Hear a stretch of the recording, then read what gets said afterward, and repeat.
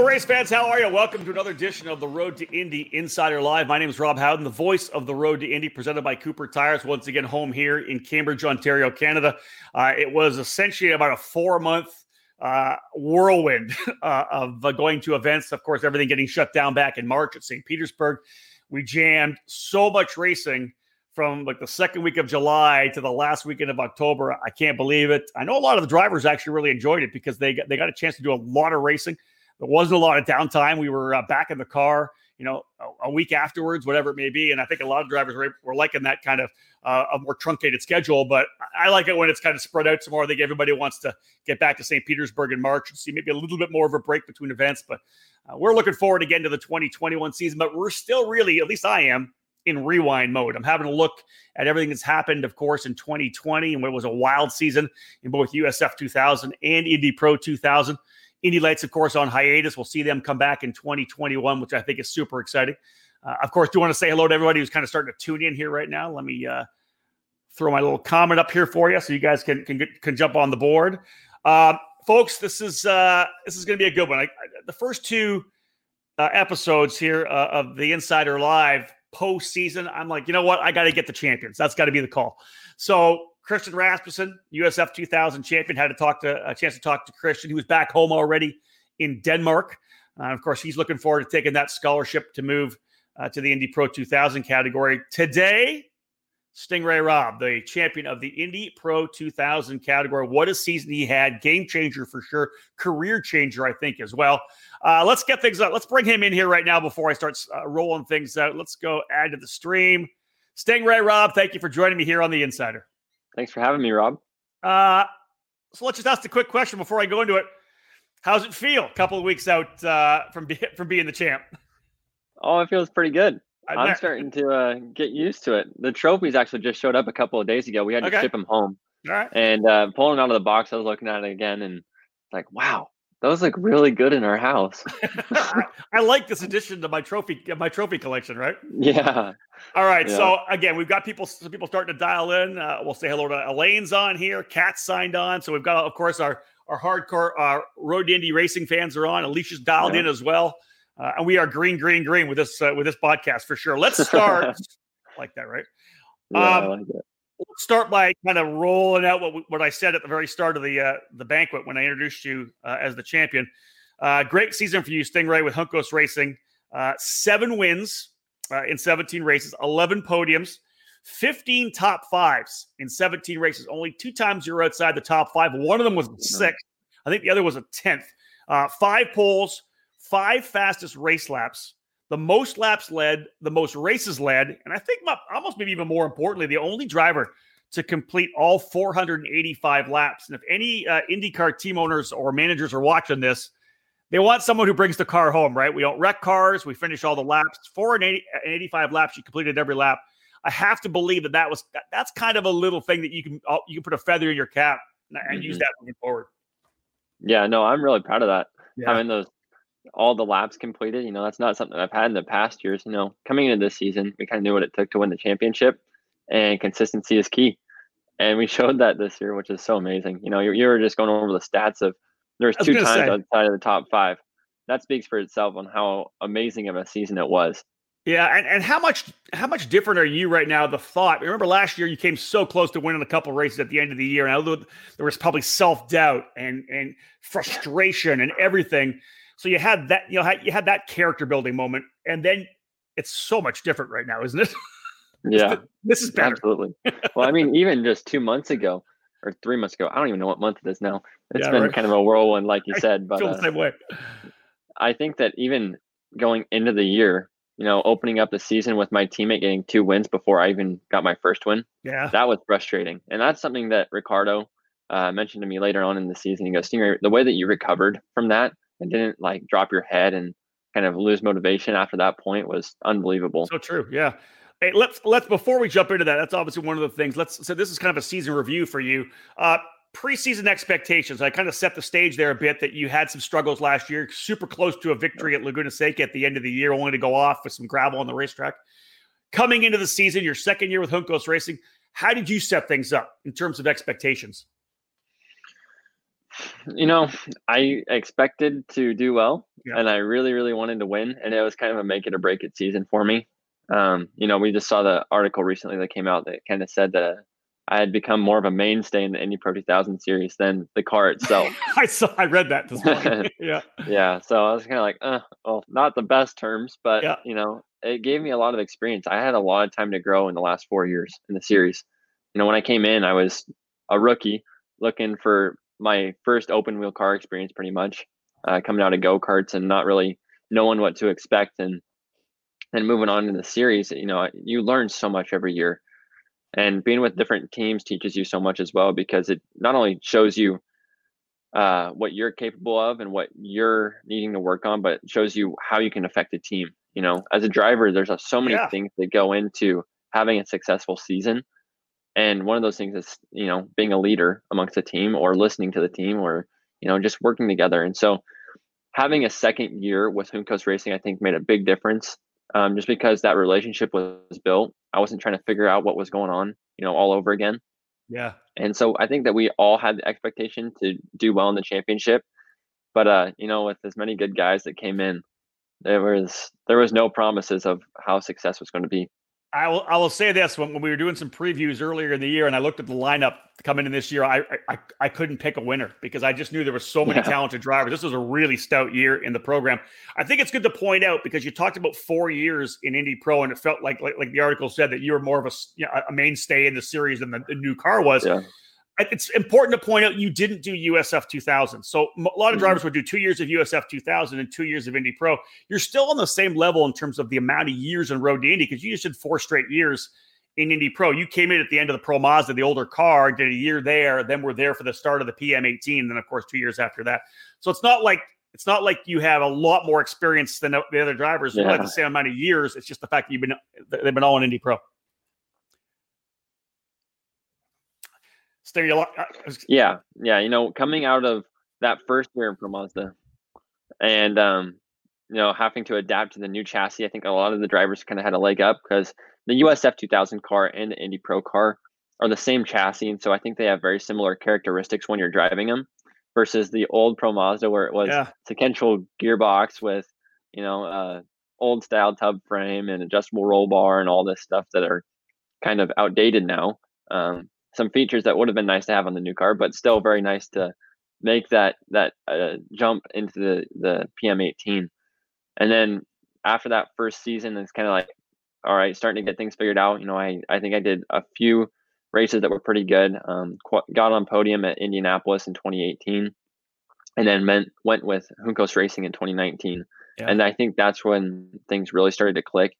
I kind of had to recover mentally from the previous season when I entered with Juncos Racing, and so we didn't really see what I was capable of until toward the end of the season. Yeah, and that's where that makes a lot of sense. Portland and Laguna Seca. So you talk about your preseason expectations. You think you can win races. You go into Road America and you struggle a little bit in the very first. Let's start with that. Obviously, man, you hit a wall out of the gate, right? You had a bit of trouble. I think you didn't even get a qualifying lap in. Was it a fuel pump or something happened? Whatever it was, it kind of put you on your back foot from the very beginning. Yeah. So opening qualifying, Road America was kind of a crazy race anyways, because it was a doubleheader.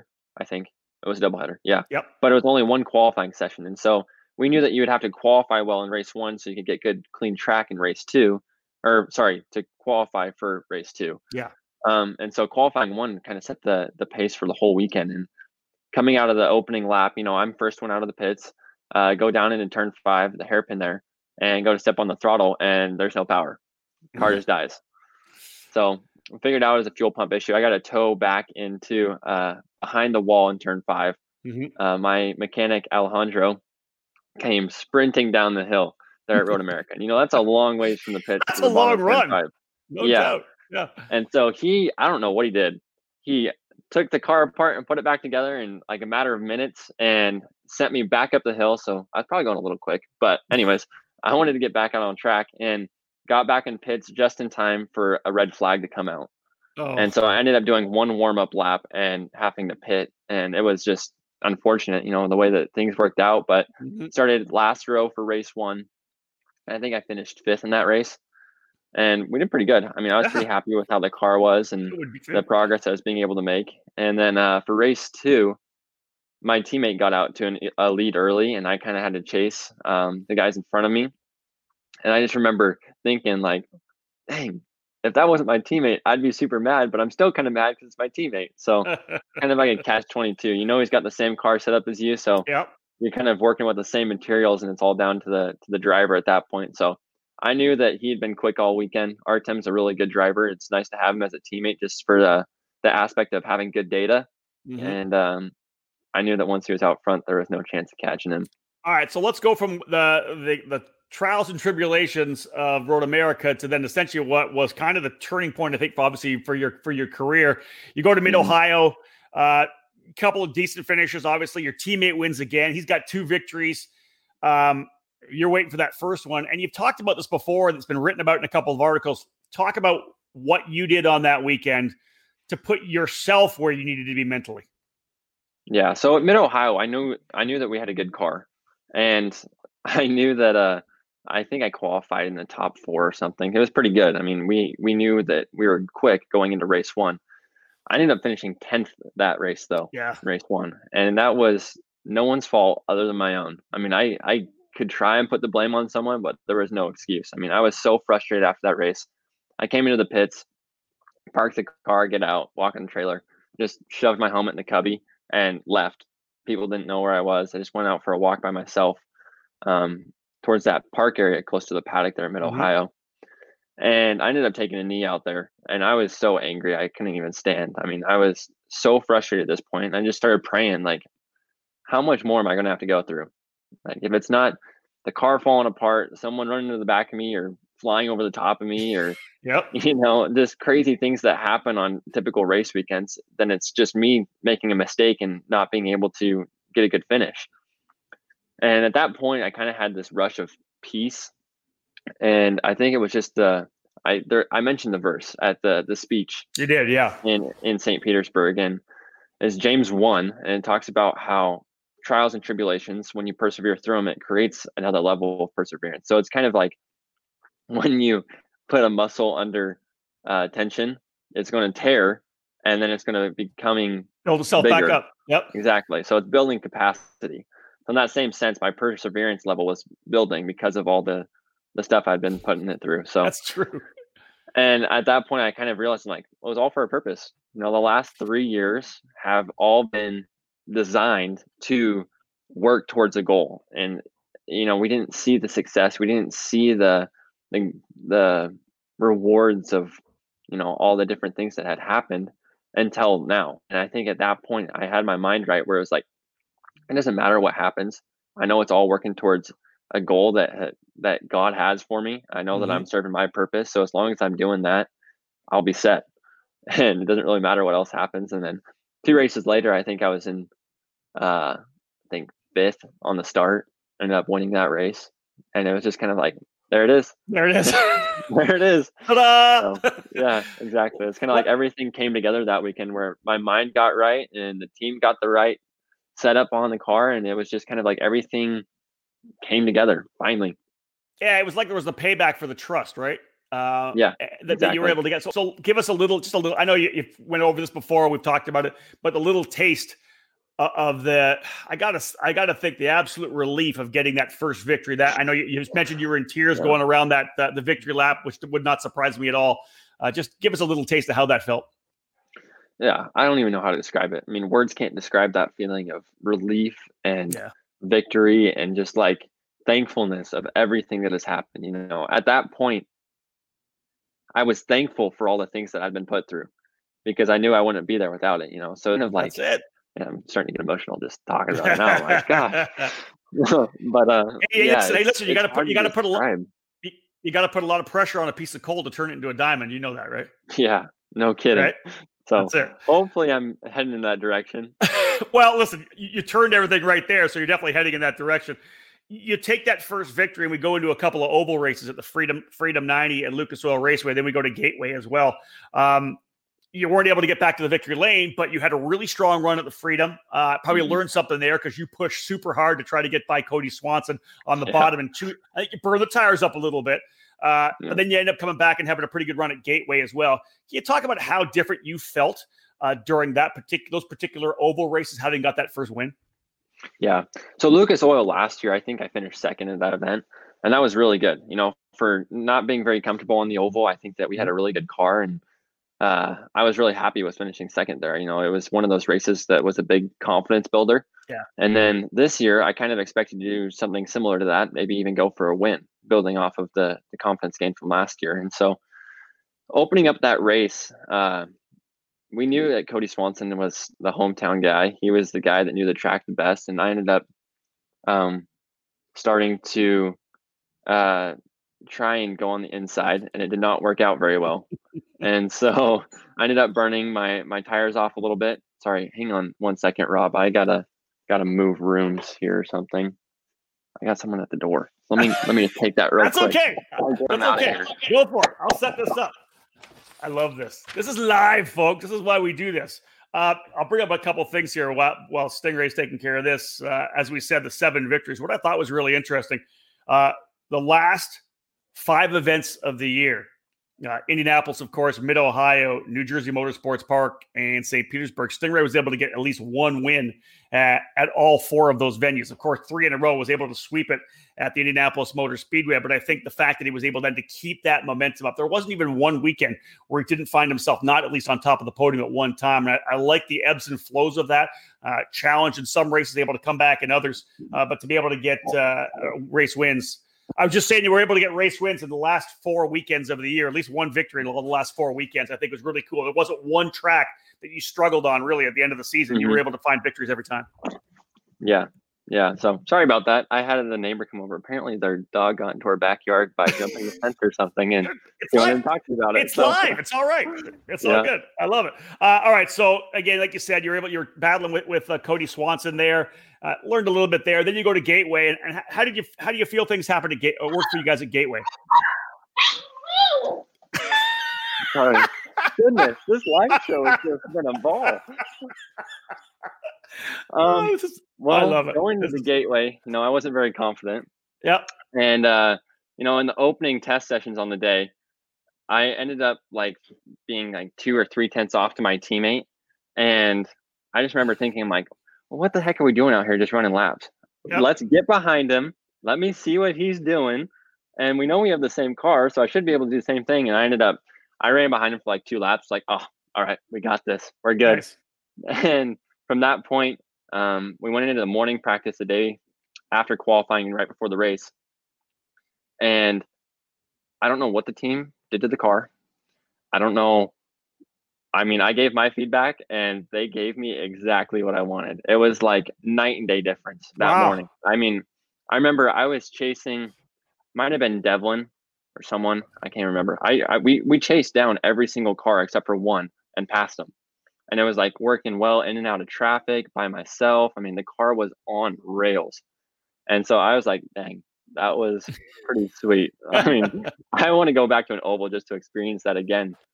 And going into the race, the car was similar, but I know that Braden, he had a really good car. And I had a good hot rod. Him off yeah, he did. The whole race. And I was just doing everything I could to keep him behind me. I'm like, dang, he's so quick.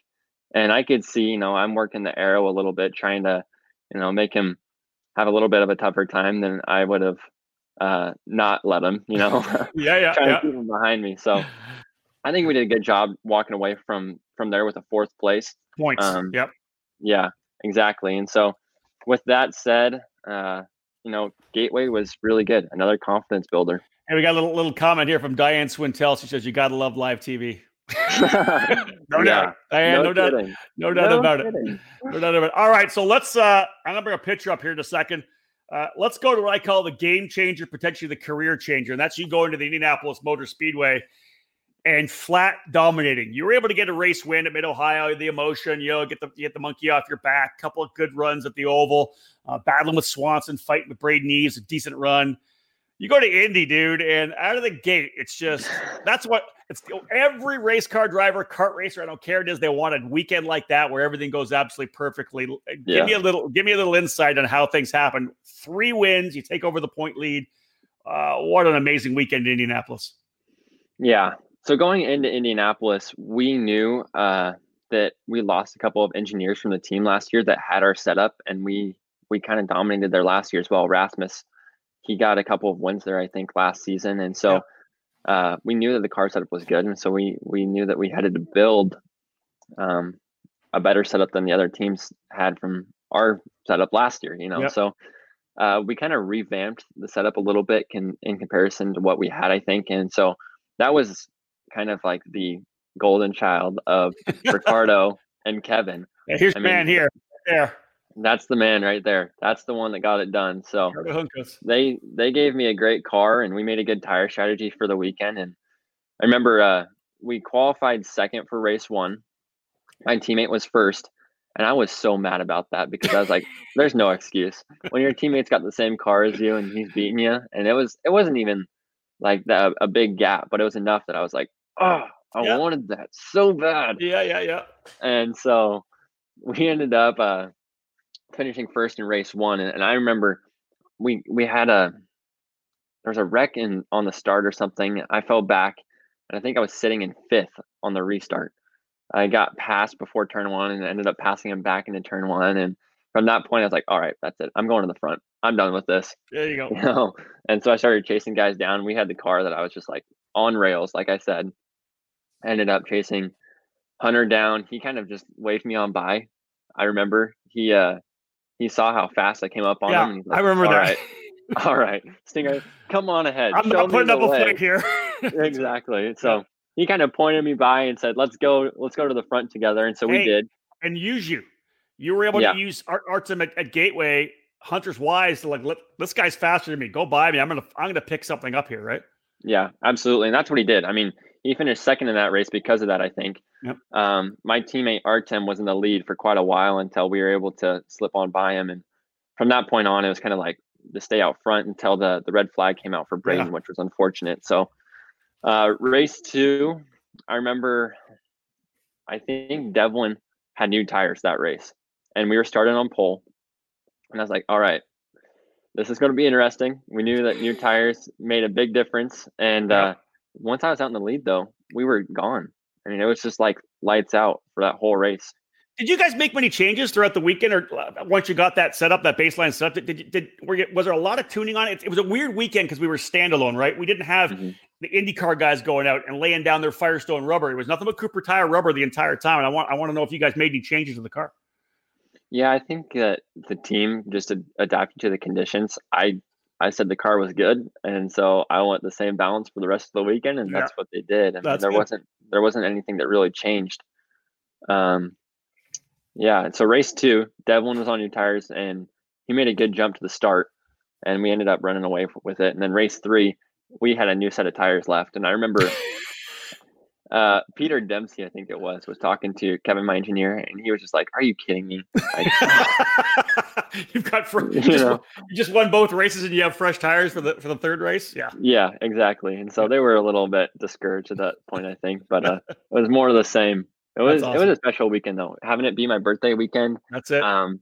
And having it be my mechanic's birthday weekend as well. You know, we did a kind of an extended celebration over the course of the 2 days. I love it. And so it was special to share that with him and, you know, celebrate a little bit better than what we normally would. And part of the craziness, we then turn around and go right to Mid-Ohio, you know, like very, very quickly to Mid-Ohio. You go back to the scene of the first win and have a really good weekend again. You get another victory. Going into that race, did that first win really play? Obviously, you got the victories at Indianapolis. We all know that car setups are kind of track specific, right? You can have a great car at one track, but maybe you're not quite as good somewhere else. You guys knew you had both Artem and yourself won the first time coming through. Was the confidence at an all-time high heading back to Mid-Ohio? For me, yeah. I mean, as a driver, I was so comfortable in the car. I was really liking the way that the team and I were working together and we were figuring things out. Race 1, though, back at Mid-Ohio, I remember that was kind of a disaster. I think I finished 4th. And in my mind, I'm like, that's a disaster. But, right. just come off a weekend sweep and you're like, Yep. fourth, what are we doing back happened? This there? is Like, crap. what's going on? Yeah. Yeah. And I wasn't very happy with the car.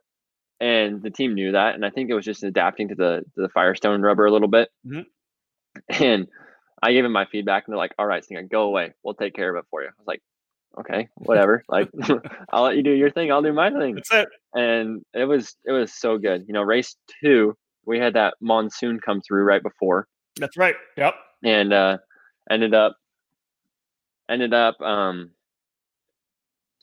restarting on pole. So that was really good for the final start of race 2, and walked away with it.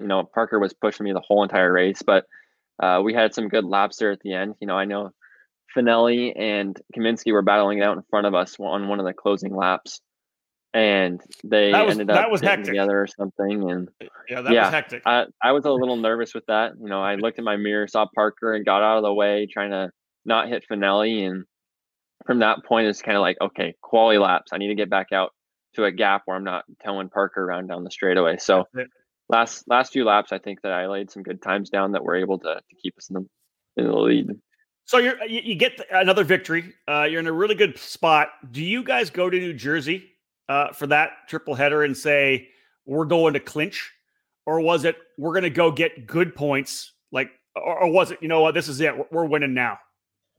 Yeah. So we actually didn't know what we needed to win. We didn't do the calculations because we were just going to go, okay, if we focus on just getting points, then everything else will take care of itself. If we just finish as far up the field as we can, everything else will be taken care of. So I talked to Kevin, my engineer. So actually, let's start off with, we went to the test there right beforehand. That's right. I remember Hunter McElroy was crazy quick, Colin was crazy quick, and Devlin was crazy quick. And it was kind of like, this is not looking good for us. Like, this is kind of not good.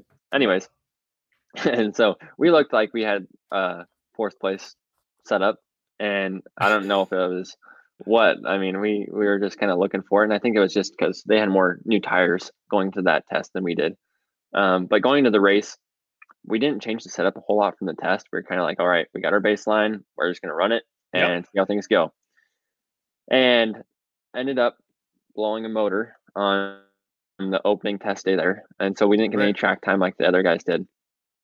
And went out for test session 3, did a really good time on new tires. And then qualified second the following morning to Devlin. And I think it was by 0.008 of a second. Yeah, it was close. So it was so close. And then for race 1, the weekend kind of had an ominous feel of rain. And we didn't know when it was going to come or how much was going to come. And team and I decided to make a call to save a new set of tires for race 2. Yep.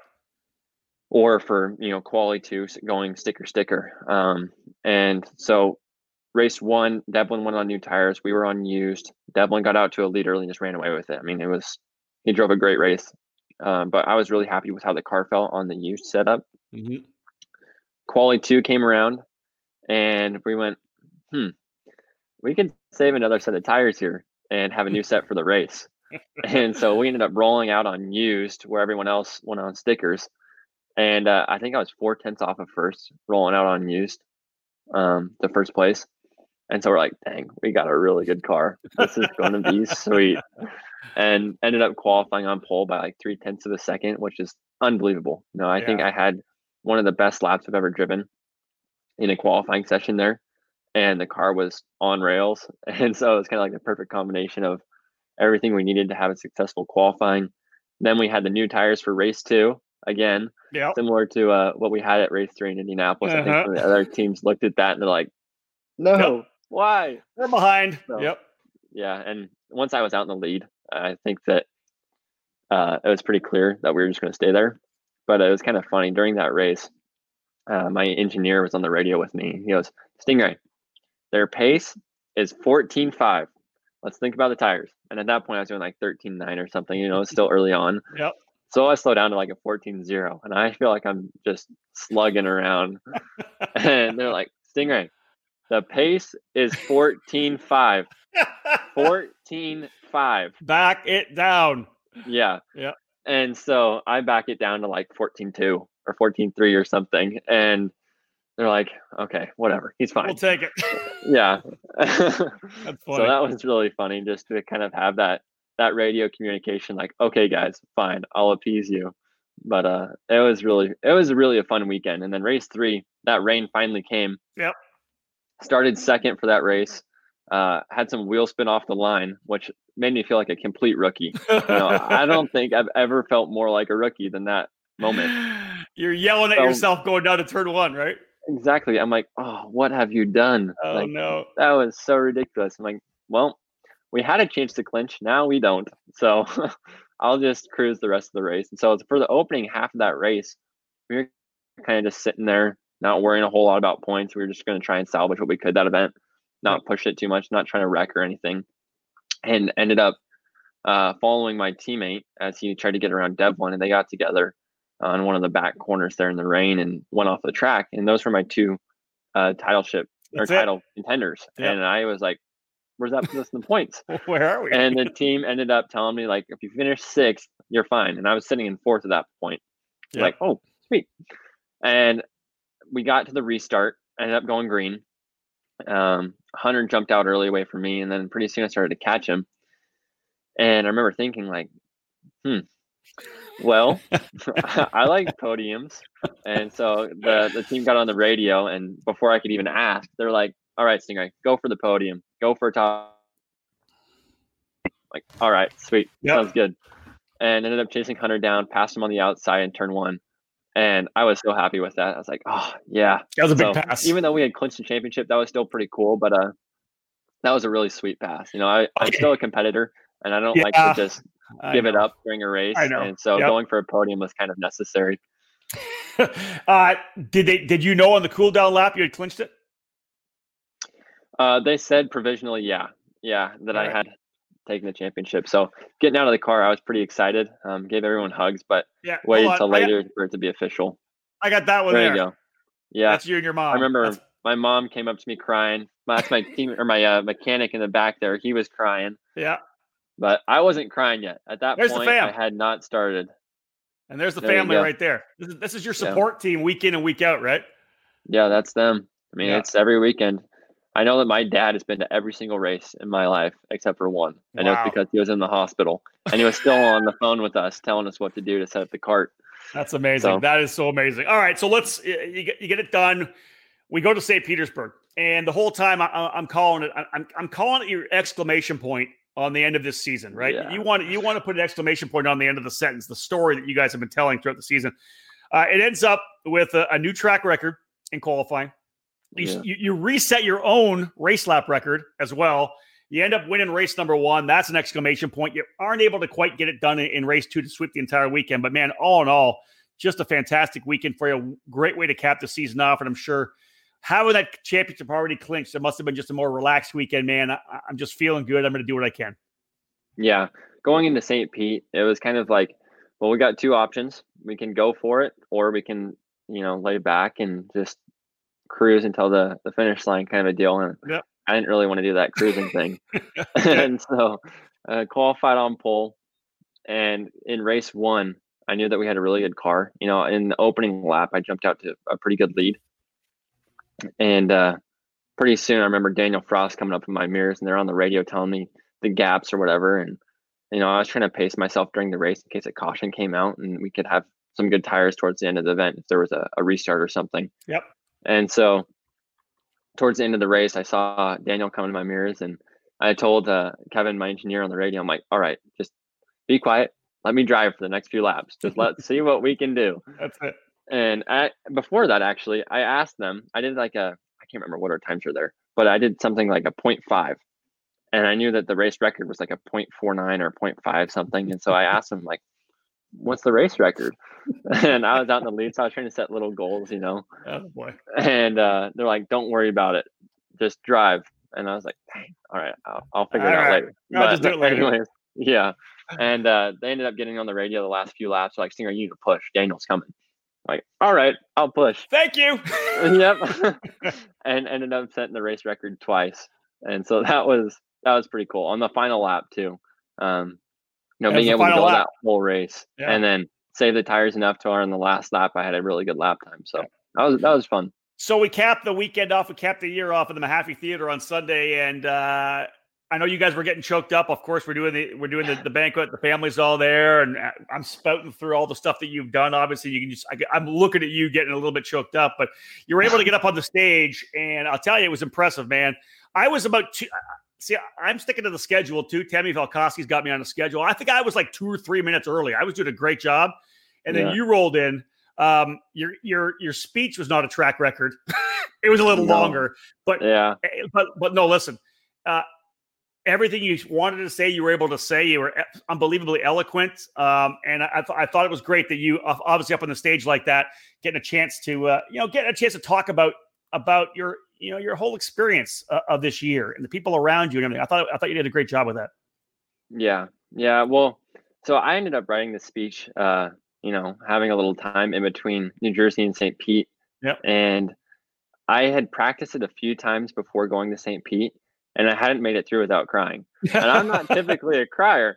And so I'm like, shoot, this is not going to be good. We're going to get there to the banquet. Yeah. And it is big. And it was kind of those same emotions that I felt at Mid-Ohio after that first win. Kind of like you're grateful for all the people, all the things that have happened, all the trials that you've been put through so that you can appreciate this moment that much more.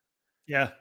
And I just felt like I needed to tell the story a little bit because, it was a story to tell. And so for me, it was something I needed to get off my heart a little bit in that speech.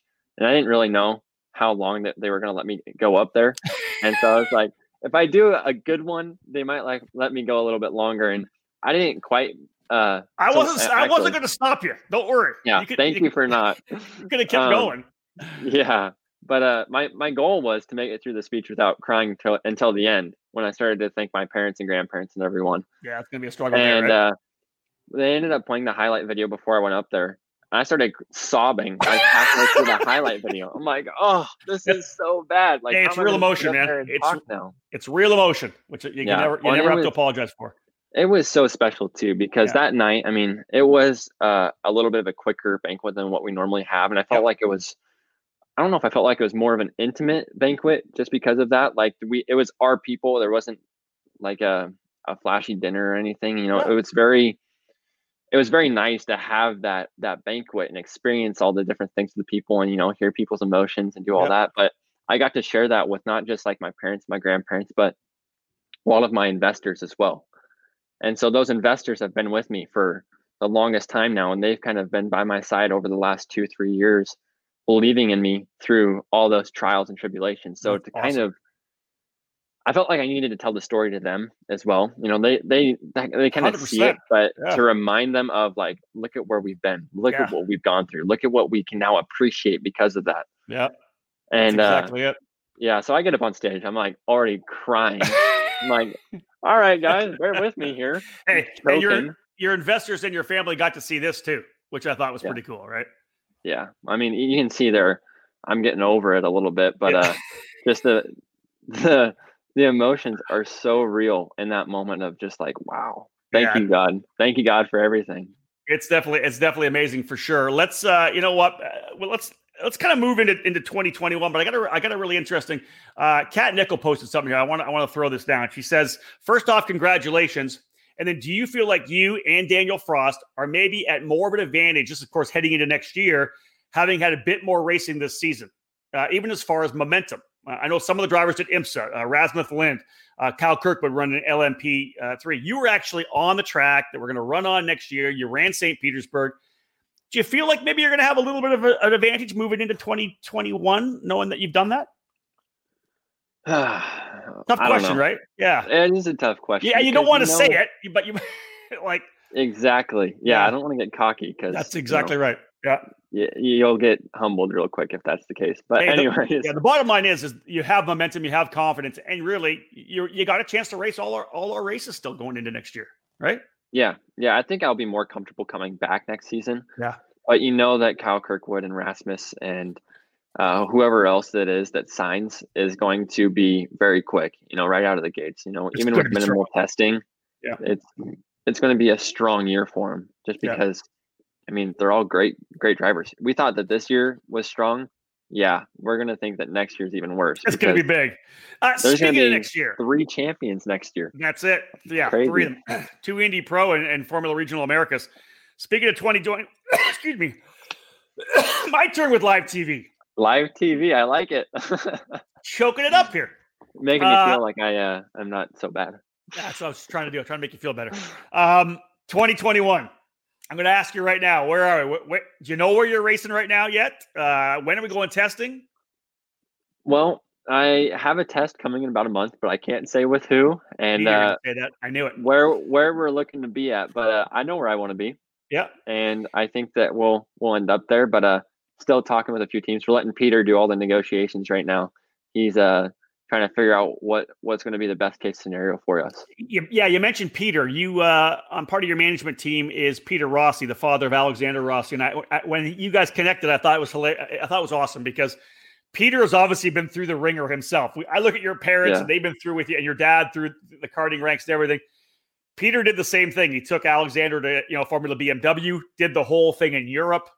He's been through the grinder himself, but he works with you. I know on a lot of on the investor side and a lot of the management side. Mm-hmm. Just I know you don't want to talk. He's kind of he's kind of behind the scenes kind of guy. But can you give us a little indication of Peter Rossi and what he brings to you in terms of support, maybe structure? Throughout the year, I mean, like you said, he's been through the ringer, and so to have him have that experience of getting through that and believing in something, and then also having him believe in me. Even through the trials and everything was very good to have, because there are points in any athlete's career, I think, that you get discouraged based on not having the results that you want to have. And so to have someone that has that knowledge and experience of working your way through it and kind of shares that with you and passes it along and then shows that they believe that you're going to do it is something that I don't think you can get anywhere else. It's just another level of assurance. Even though that you may not have it in yourself, you can kind of believe in their belief, if that makes sense. 100%, yeah. And it's different than having a family member believe in you, like having my mom or my dad or my grandma and grandpa. They're always gonna. Exactly. They're always going to be there by my side. They're always going to support me as long as I'm working towards that goal. But having Peter as an outsider a little bit, kind of stepping in and saying, all right, Sting Ray, I've seen what you can do. Now let's do it, kind of a thing. And so having him also on the financial side doing the same thing is very important, because it gives me an opportunity to not have to worry about, okay, are we going to be in the car this weekend? Yep. Now, there was 3 times this year where my mom booked my dad and I flights and said, all right, I'll let you know if we have the money when you get there.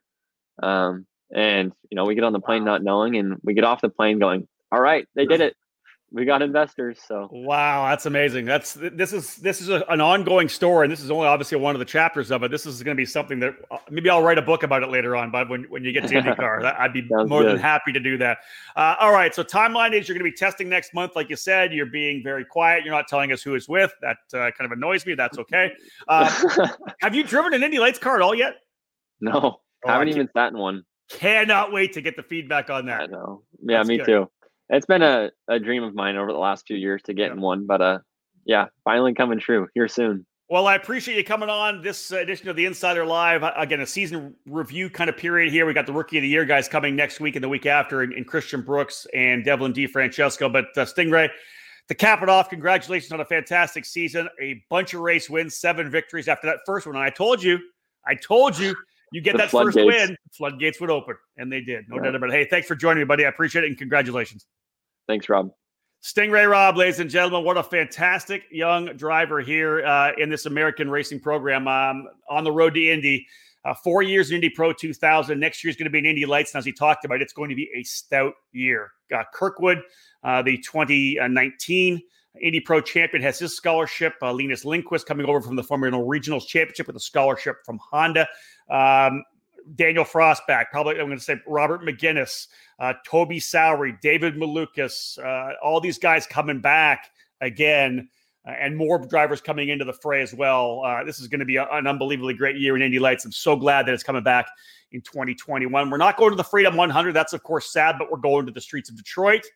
And although they haven't confirmed it yet, I'm really hoping that we end up being on the docket at Nashville as well. I think that would be an awesome weekend. A lot of street races for the drivers in Indy Lights. And again, we're going to see a driver graduate from Indy Lights to IndyCar in 2022. Folks, I appreciate you joining me here on another edition of The Insider. This is going to go, of course, on the Road to Indy Insider podcast as well. You can get that on iTunes. I just started the Rob Howden podcast.